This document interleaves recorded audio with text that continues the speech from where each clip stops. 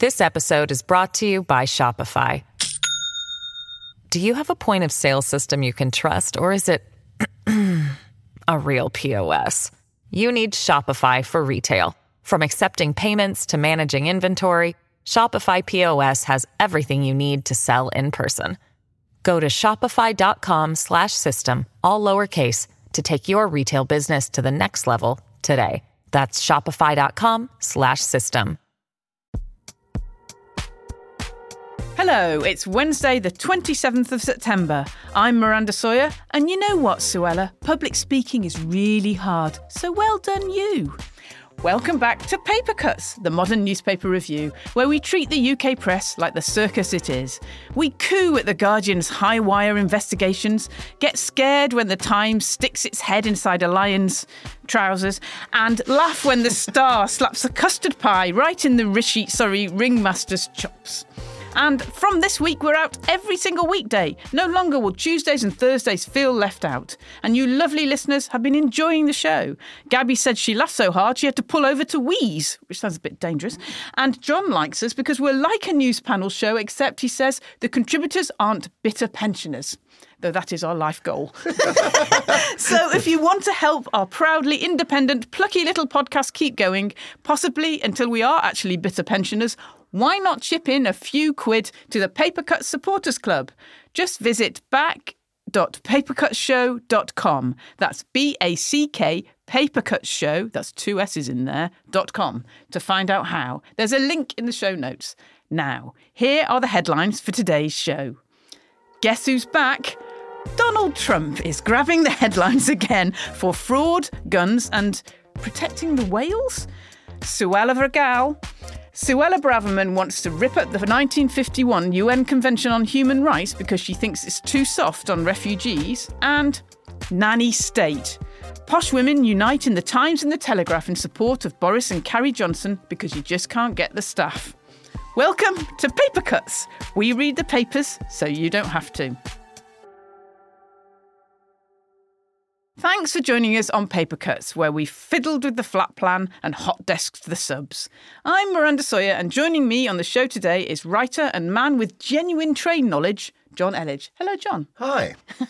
Also with us is comedian and man of actual cheese expertise, Marcus Brigstock. Hello.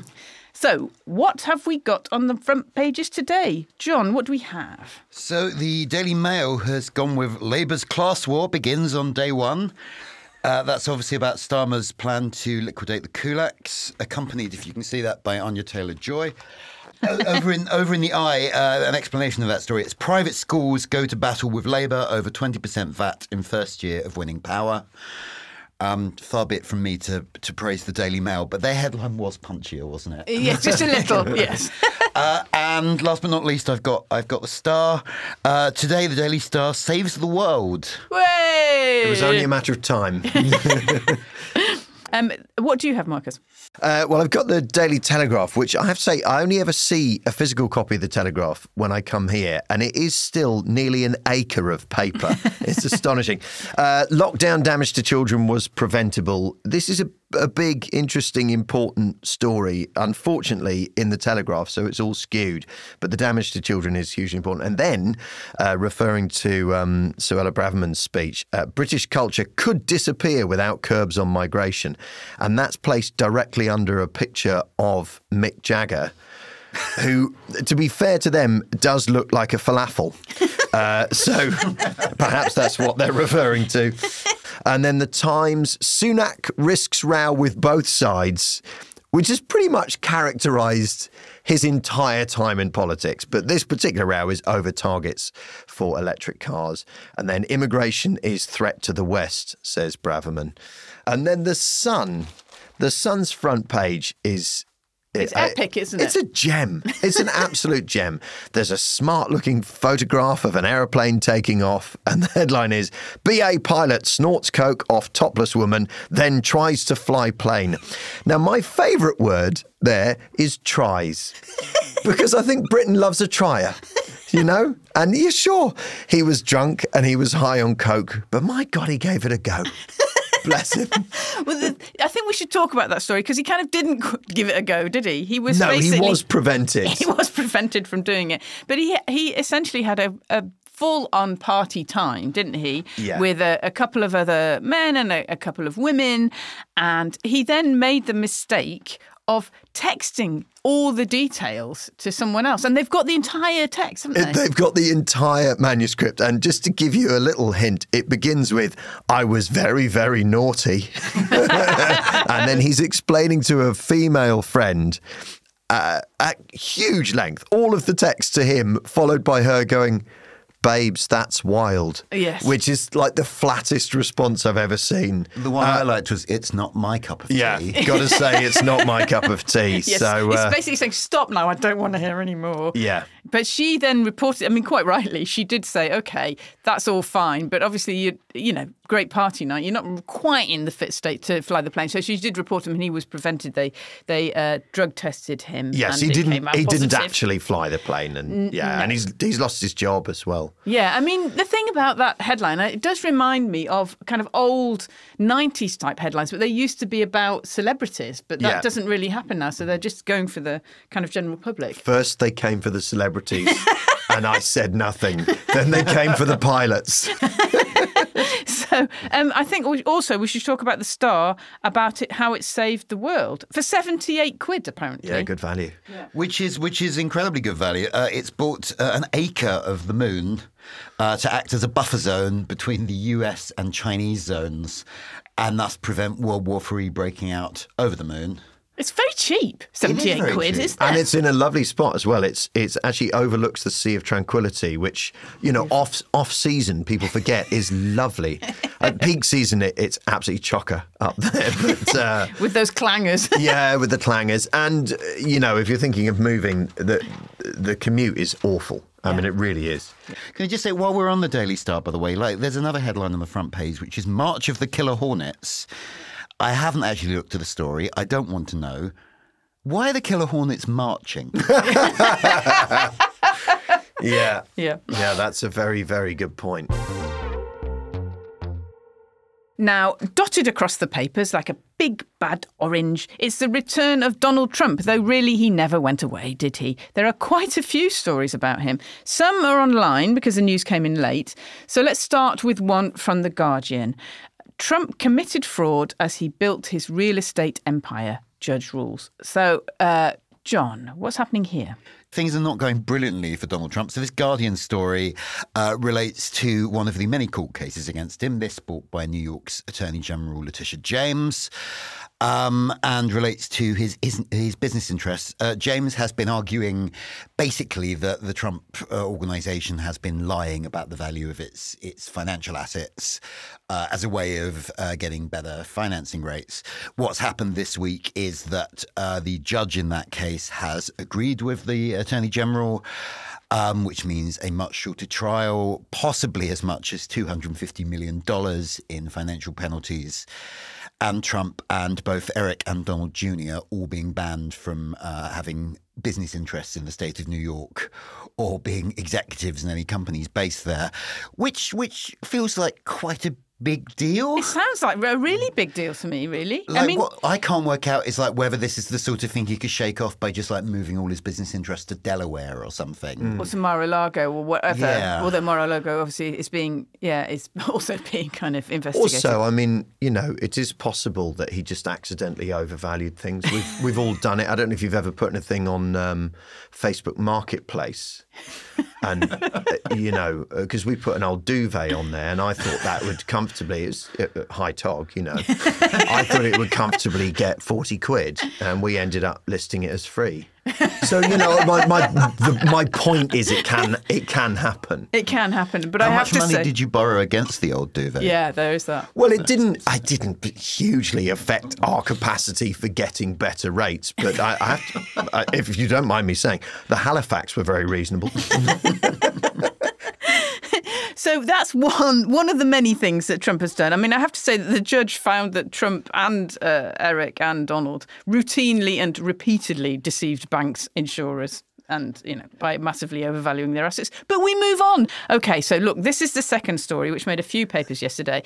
It's about Trump buying or not buying a gun. This is tremendous. Yeah, he visited a gun shop in South Carolina, and in that gun shop, they sell a Glock with his face on it. Now, I haven't seen the picture, and I've deliberately not looked, because the funnest thing to imagine is that his face is mounted over the barrel of the gun, and the bullets come out of his tiny, puckered little mouth.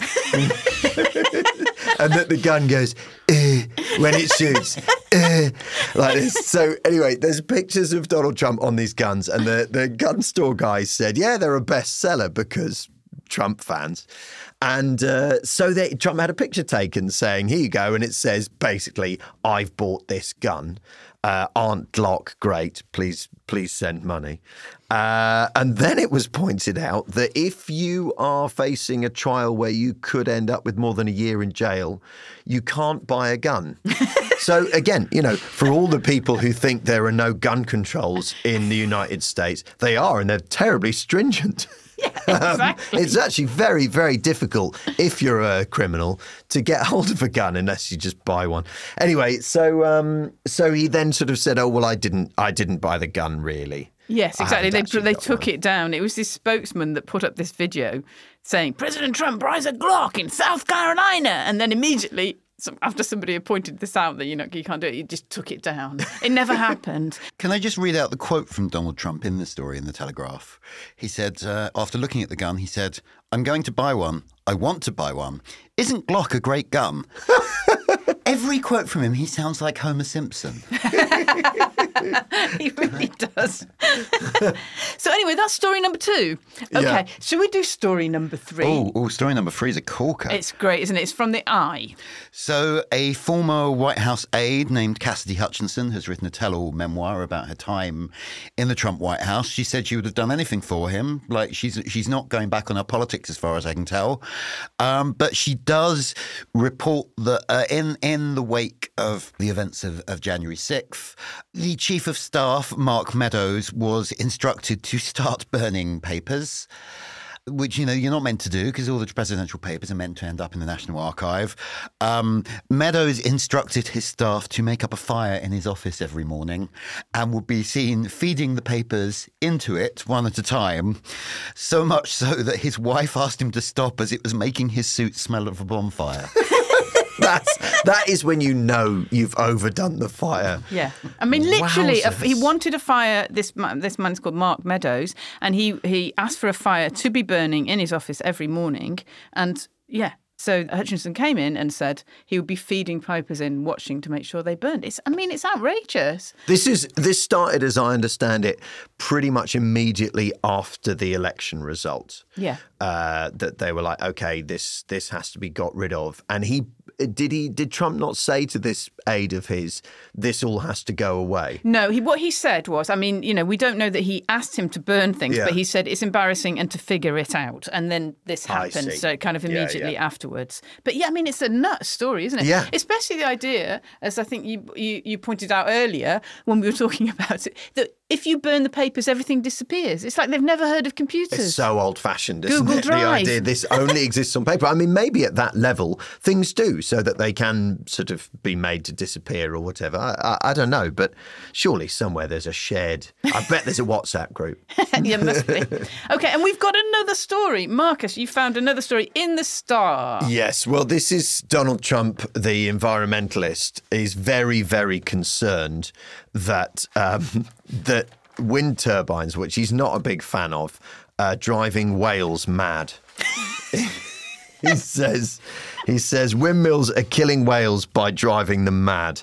Now, I don't know for sure whether this is because there were a lot of claims that windmills slap birds out of the sky, whether he's visited SeaWorld and seen a whale jumping in the air and then just imagine the nightmare scenario of a whale breaching out of the water and immediately being sliced into chunks.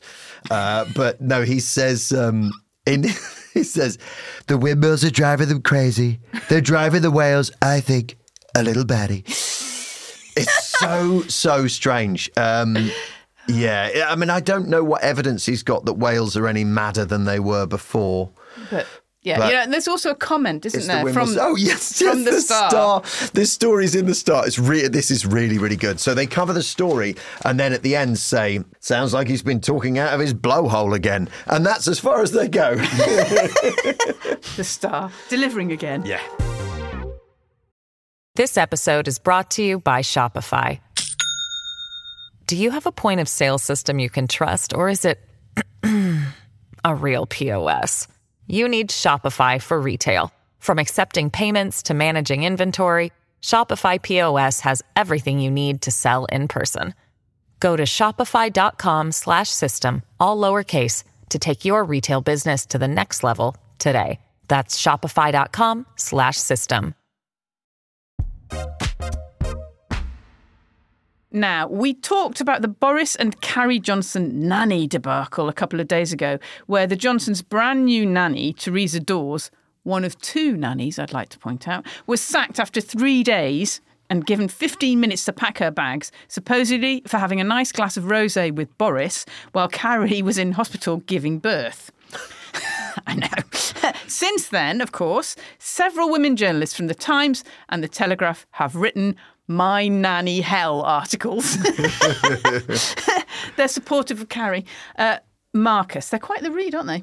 They really are. They're absolutely stunning. And can I just say how thrilled I am as probably the poshest person in the room that you've given me this story. And I just want to say that if our nanny is listening, I don't mean any of this. One of the lovely things about being really posh, and I'm not really posh, but I'm sort of quite posh, is in theory you don't actually have to meet your children until they're 20. A clever combination of nannying and boarding school, and you might see them Christmas morning very briefly.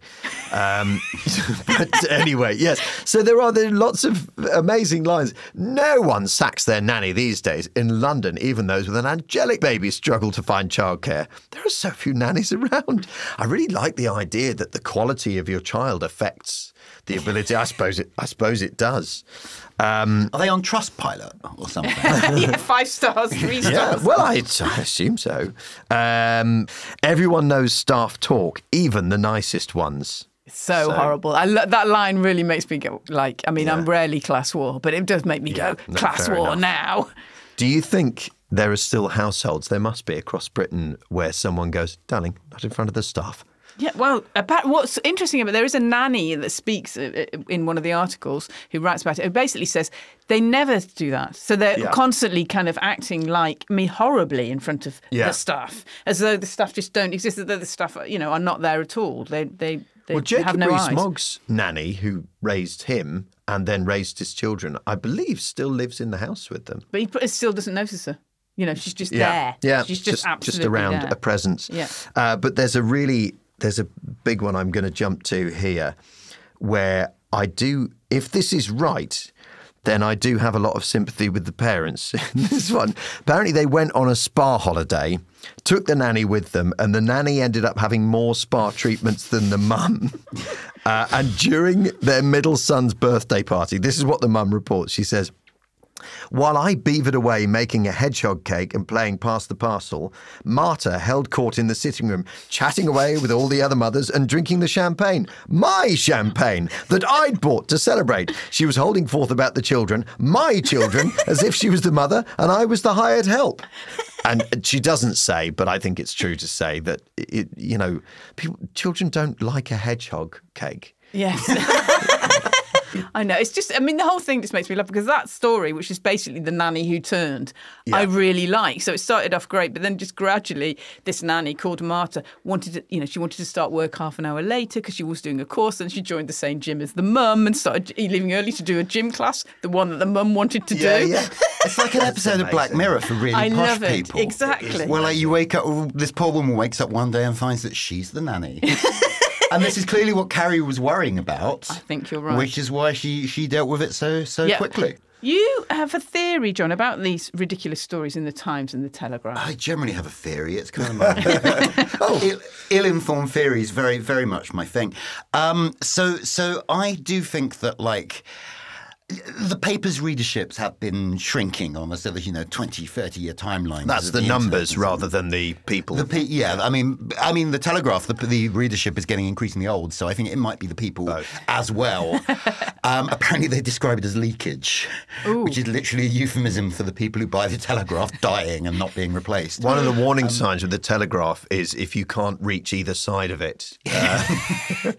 But the sort of side effect of this is like their readerships are getting increasingly select, shall we say, in terms of their class, in terms of their values, and the papers are still trying to provide the kind of content that these particular readerships want.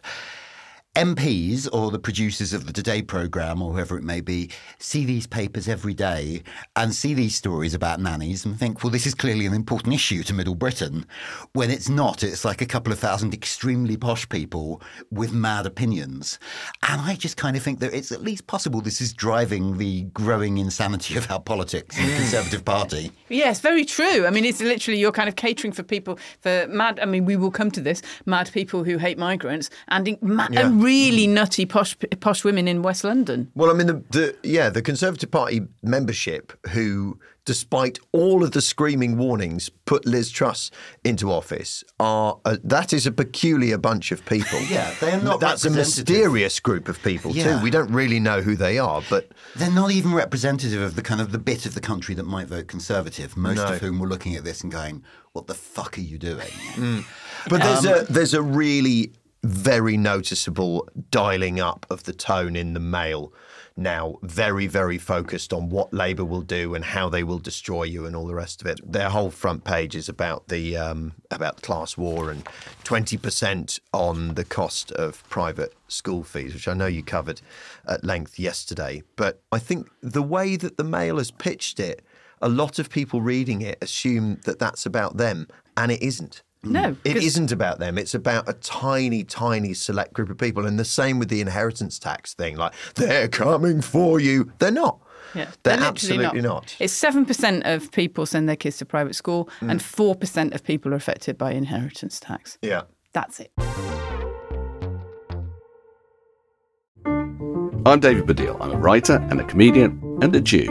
I'm Saeeda Varsi. I'm a businesswoman and a politician and a Muslim. Jews and Muslims always seem to be in the news or on the news. Lots of people talk about us, and this is us talking about ourselves. The kind of things that people say don't touch, we are going to go there. I mean, I think Jews and Muslims are talking about these things, but I think they're not talking about them together because they're worried that if they do, sparks might fly. A Muslim and a Jew go there. Find us wherever you get your podcasts.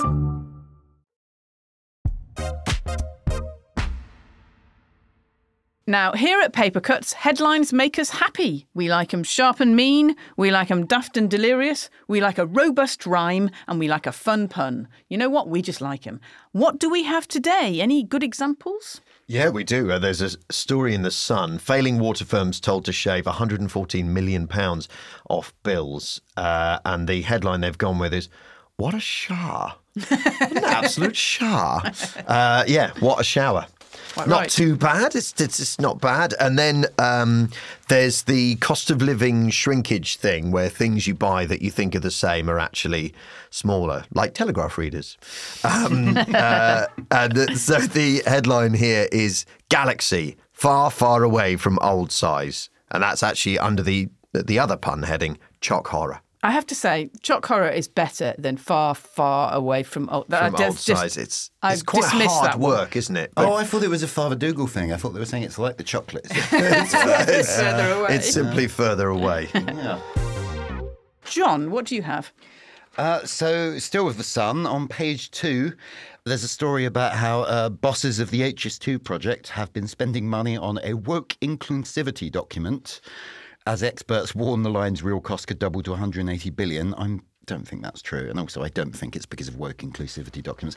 Anyway, the headline is, HS2 gets woke as it goes for broke. Well, they're definitely connected, aren't they? All that does is rhyme. And whoever wrote that headline is genuinely going to lose their mind when they discover the Trans-Pennine Express.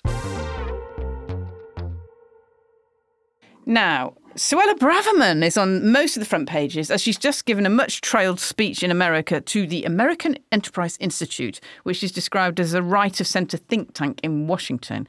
The Telegraph's headline is "British culture will disappear without migration controls," says Braverman. John, what is she going on about now? So our Home Secretary, whose ancestry is from Mauritius and Kenya, whose husband, I believe, is Jewish, who is serving in a government headed by a British Indian, is arguing that multiculturalism has failed. She's making this speech to the American Enterprise Institute, which has been described as a right-of-centre think tank in Washington. It's quite a long way right of centre, I believe. It feels like it's part of the same sort of attempt to kind of align with kind of US conservatives and sort of build a sort of, a broader international conservative movement. But it is also, let's be honest, an attempt to kind of shift responsibility for the fact that the government has promised to stop the boats and is failing to stop the boats. So basically her contention is that the problem is the 1951 UN Convention on Refugees, which she says is too soft on refugees and not fit for the modern world. Yeah, her use of numbers in her speech was sort of quite dramatic. She basically suggested that roughly 1 billion people are going to move to the UK, and that the criteria for becoming a refugee is, roughly speaking, if you're Turkish and you've stubbed your toe, that'll do. She sort of says that that being gay isn't enough, and there's a big difference between being persecuted for being gay and life being difficult. And the criteria for life being difficult in some places where, for example, two gay people can't get married, that wouldn't gain you entry. But if you're going to be killed for it, that might be a reason to consider it. But she games the numbers very well, and it works. It works brilliantly. It really, really scares people. Yeah, but who does it work for? Because I wonder who is she talking to? What's she really doing? I mean, it's very clearly aimed at the people who'll be voting in the next Conservative leadership election, isn't it? It's a pitch to be kind of like the standard bearer of the right of the party. She's got a pretty safe seat. She's probably going to survive even a fairly bad electoral wipeout. She's a very plausible candidate to be the party's next leader. And this is her kind of it's a core vote strategy. And the interesting question is, why is Rishi Sunak not slapping her down? This speech will have had to have been a minister on that level. Her speeches have to be approved by someone in number 10. This will have been seen by someone. So has this been allowed to go ahead because the Prime Minister is not strong enough to tell her, no, you can't go and say that? Or does he want someone in the party kind of making these arguments as kind of sort of dog whistle to the right? Or does he want someone in the party making these arguments because he agrees with them? Yeah, that's what's really difficult to know, isn't it? It's like whether he's doing it because he just wants her to take the flak, or whether he's doing it because he actually secretly believes it. Please take the flak. I can't say it at the moment. I mean, the conspiracy theory version of this is that she is basically daring him to sack her so that she can hold a leadership challenge then. Which, another one before the next election. That would be something, wouldn't it? As someone who has a weekly column to fill, which is largely about politics, that would be fucking brilliant. Liz Truss would run again. Yeah. On all the rhetoric that she's been out there peddling, her main core belief is, I simply didn't have the time. What if they all run again? What if it's like the Avengers? Fabulous. So we get Boris Johnson back and Theresa May. That would be amazing. Season finale.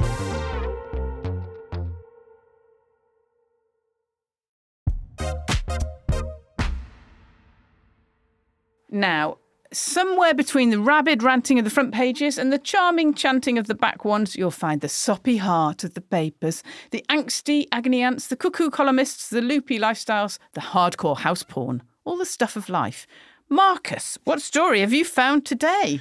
Well, there's a really nice story here. I love stuff like this because it genuinely fills in gaps in your useless knowledge trove. It's the truth behind those pub phrases. Where is it? Well, this is in the Star. Yes, the Star. The saviour, once again. So the word boozer, for example, do you know where that comes from? No, I've absolutely no idea. Originally, it was a Dutch word, B-U-I-S-E, buse, for a large drinking vessel.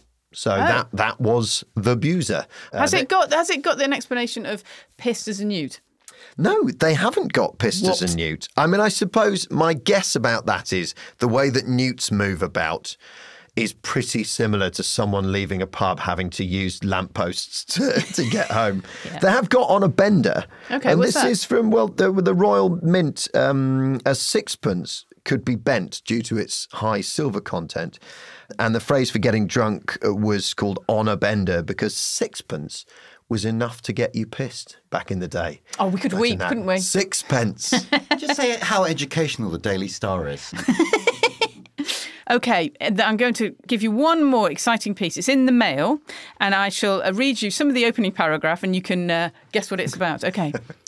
Caroline has a guilty secret. It gives her a frisson of excitement, an electrifying buzz, if you will. I mean, we all know what this sounds like. It sounds like a new vibrator. But no! What has she discovered? Shoplifting. Oh, hey, Caroline.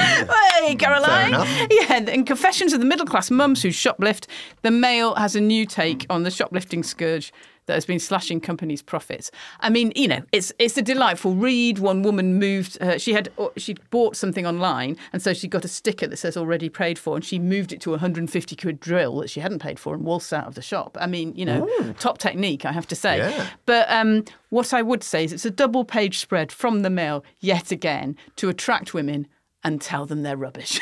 All at the same time. But, I mean, smart women are going to look at that and just find new techniques for stealing things, right? Well, yeah, apparently so. And that's the end of today's Paper Cuts. Thanks to John. Thank you. And thanks to Marcus. Thanks for having me. Remember, we're now out 5 days a week, and we would be really grateful for your support to carry on making sense of the papers for you every weekday. We are a 100% independent outfit. No big media owner behind us. We spend £600 a month on papers alone. So it would be fantastic if you could chip in a little to keep Paper Cuts on the road. For as little as £3 a month, you can get 20 episodes a month without adverts. Support us with a little bit more and you can get extended episodes with extra material, plus the coveted Paper Cuts mugs and T-shirts as modelled occasionally by our panel. Follow the show notes to back.papercutsshow.com, that's back.papercutsshow.com, to find out more.